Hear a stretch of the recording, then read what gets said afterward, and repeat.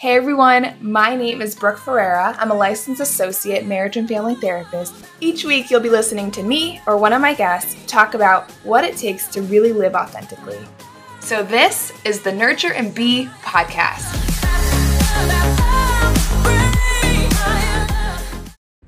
Hey everyone, welcome to another episode of the Nurture and Be podcast. This week I wanted to rebroadcast one of my favorite episodes and one of my favorite things to talk about, self-worth and self-esteem.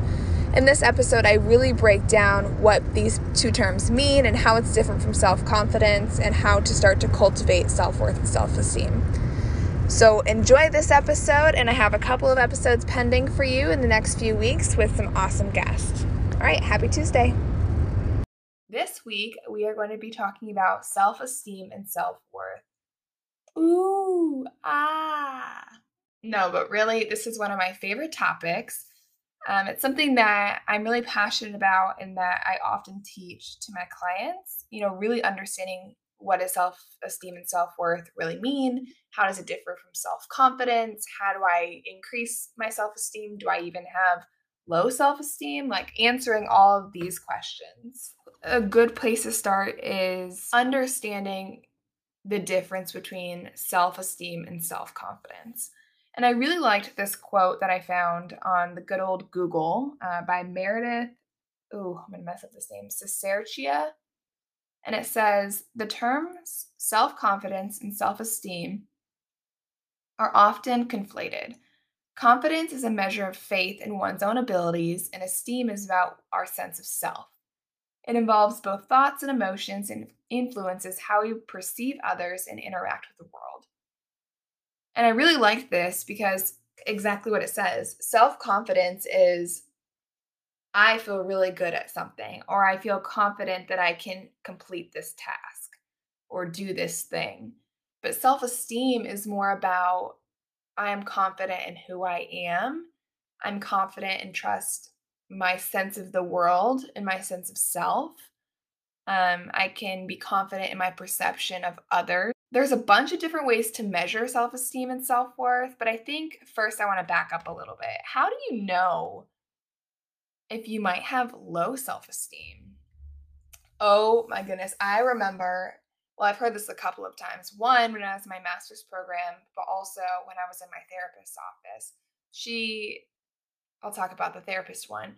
We were talking about a story and she said, maybe we should explore, your self-esteem. And I was like, what do you mean? I have great self-esteem.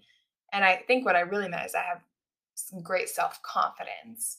Or maybe I was just saying that because I was feeling vulnerable in that moment. But then she made me realize maybe that's something I actually need to work on.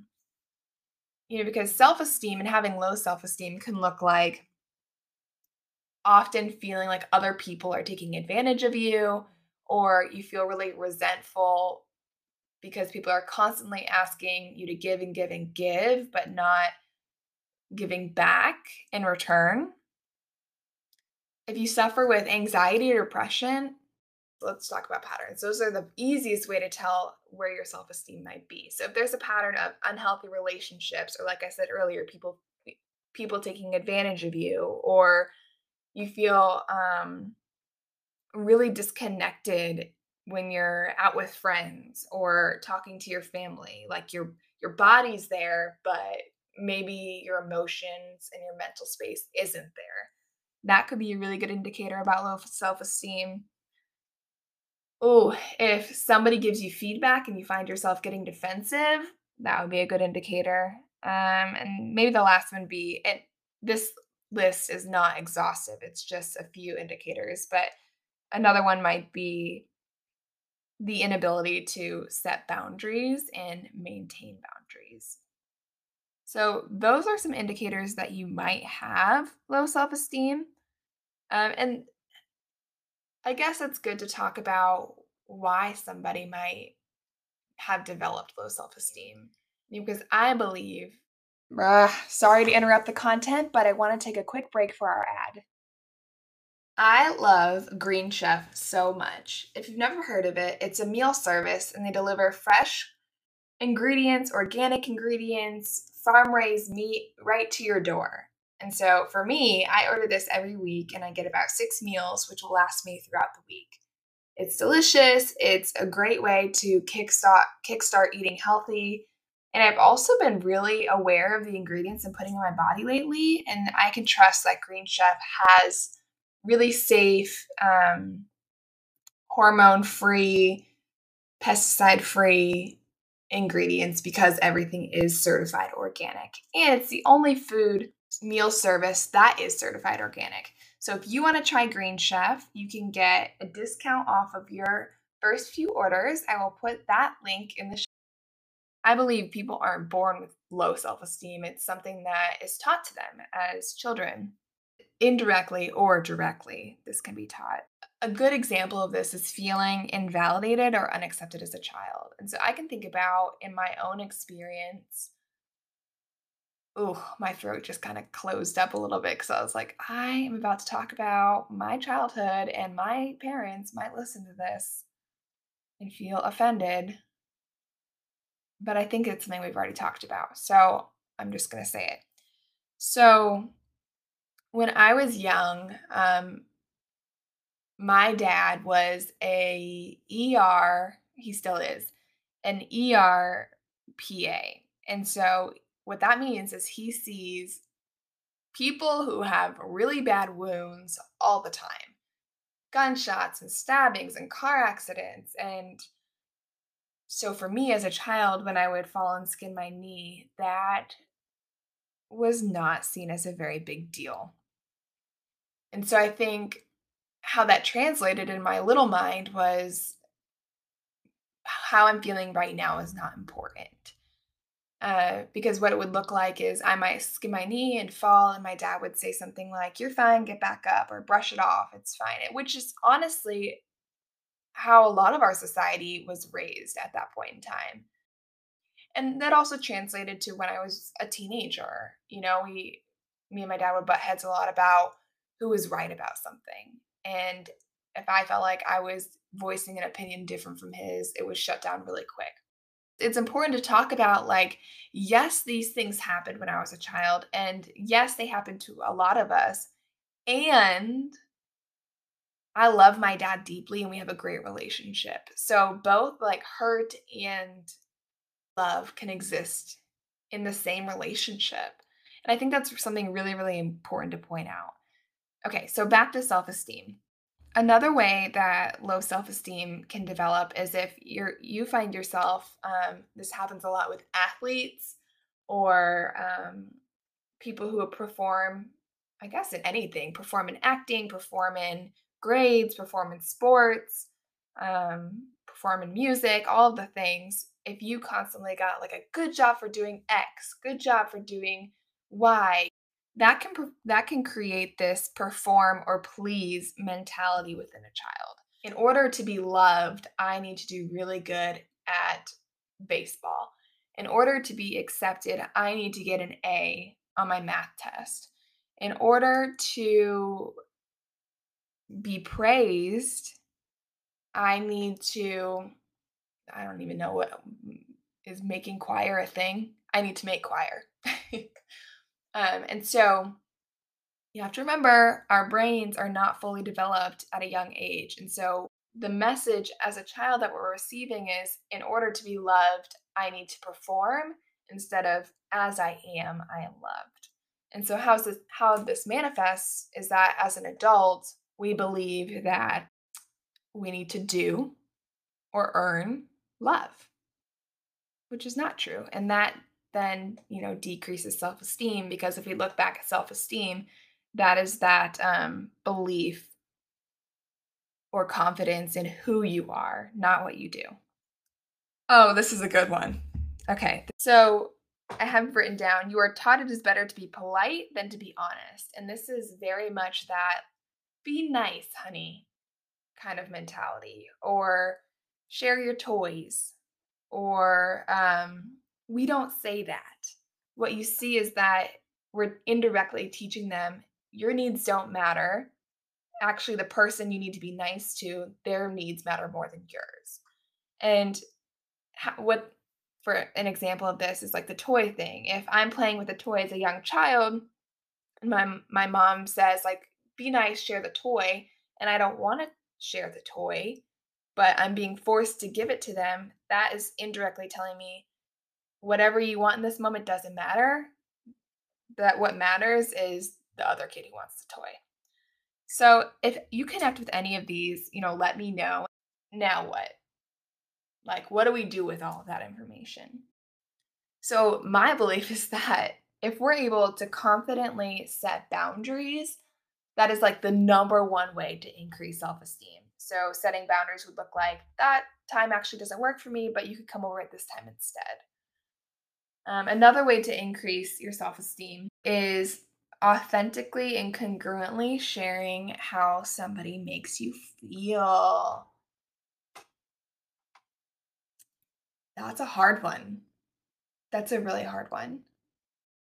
Oh, okay, let's back up. My master's program, that was hard. And I think that was really where I learned to start expressing myself. Um, I think I'm getting hot right now thinking about the intensity of some of those situations. It was the first time I was exposed to being, like, in a group setting and having interactions that didn't feel good for me, and then having to talk about those interactions with everybody watching and with the person that was involved. And I was never taught that, I was never taught how to do that, um, so that was really scary, but what I saw happen was as I became more honest, my relationships drastically changed. Some of them ended, honestly. Some of them grew deeply connected to and close with. Because I found that when we're honest and when we can be authentic and share what the actual experience for us is within the relationship, we build trust. If I tell you that I want you to come over, but I actually don't, that resentment's going to build and it's going to come out in different ways, like irritability or avoiding your text messages or just being frustrated with you instead of just saying, like, actually, today's not a good time for me. When I do that, that builds trust between me and you. So then you can then say, okay, if she's saying come over, that means she wants me to come over.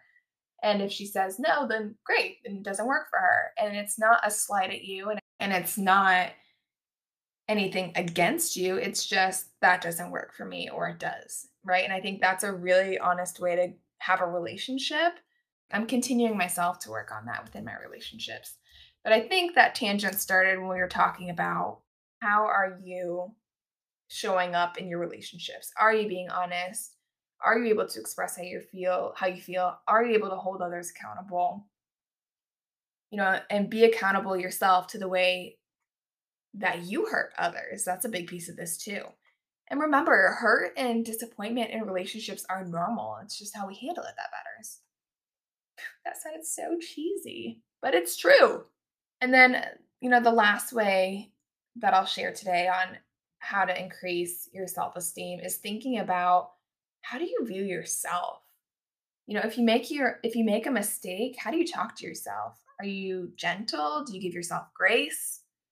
Or does that mean nasty voice come out? It says, "I can't believe you did that. You're so stupid." I really want you to pay attention to your thoughts and think about, what am I saying to myself every single day?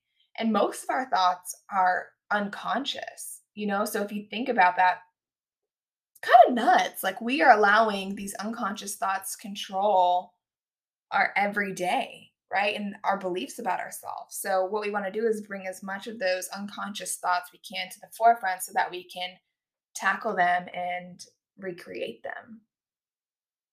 But I guess a disclaimer is important. Exploring your own sense of self will bring up a lot of memories, feelings, and questions. It's not linear. It's not like this is where you're going and this is how you're going to get there. It's all over the place. Have you guys ever seen that meme with like the knot and it's like this is how it started and this is where I am and there's like all these little scribbles in the middle? That's exactly how this journey is, right? And so there needs to be a lot of grace and compassion that goes into it. And the reward is so great. We get to be more honest with ourselves, more honest with others. When we start to align with our our true sense of self, anxiety and depression slip away. When we're congruent and we can align with our values, it slips away. Not the values, anxiety and depression. I want to challenge you. I want to challenge you to think about what I'm saying, to incorporate some of these things into your week this week.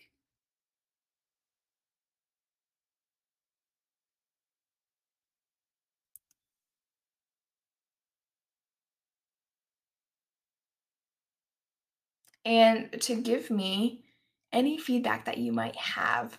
So, I want to end this episode by sharing a story about myself that was really impactful for my own journey with self esteem. So, when I was in grad school, we had this exercise where we had this like box of performance pieces. Yes. So, there was a bunch of different stuff in there. And as a group, we were each told to grab one thing. So everybody was grabbing their pieces, and then as we were done, we had to talk about the piece we grabbed and why. And so some people are grabbing like drums and tambourines and things that make noise. And I grabbed a scarf, and it was like one of those where you can make a pretty thing in the air. And somebody mentioned to me in that moment, they said, "You grabbed the only item in this bucket that could be seen and not heard." Ouch. Yeah. In that moment, I felt really defensive and hurt, but I breathed because lashing out in that moment would not have been the best thing. But I really took it as feedback and thought to myself, holy shit, they're right. They're absolutely right. Within my life, I've been told in indirect ways that my voice is not important or valued. And I guess I want to do a really big middle finger to that because I'm doing a podcast right now that is strictly my voice. Um, but that was a turning point for me, a point where I felt, okay, they're right. I'm going to take that in and be different, because my voice does matter. My voice empowers others. My voice gives love. My voice gives grace and healing. So that was my turning point. What will be yours?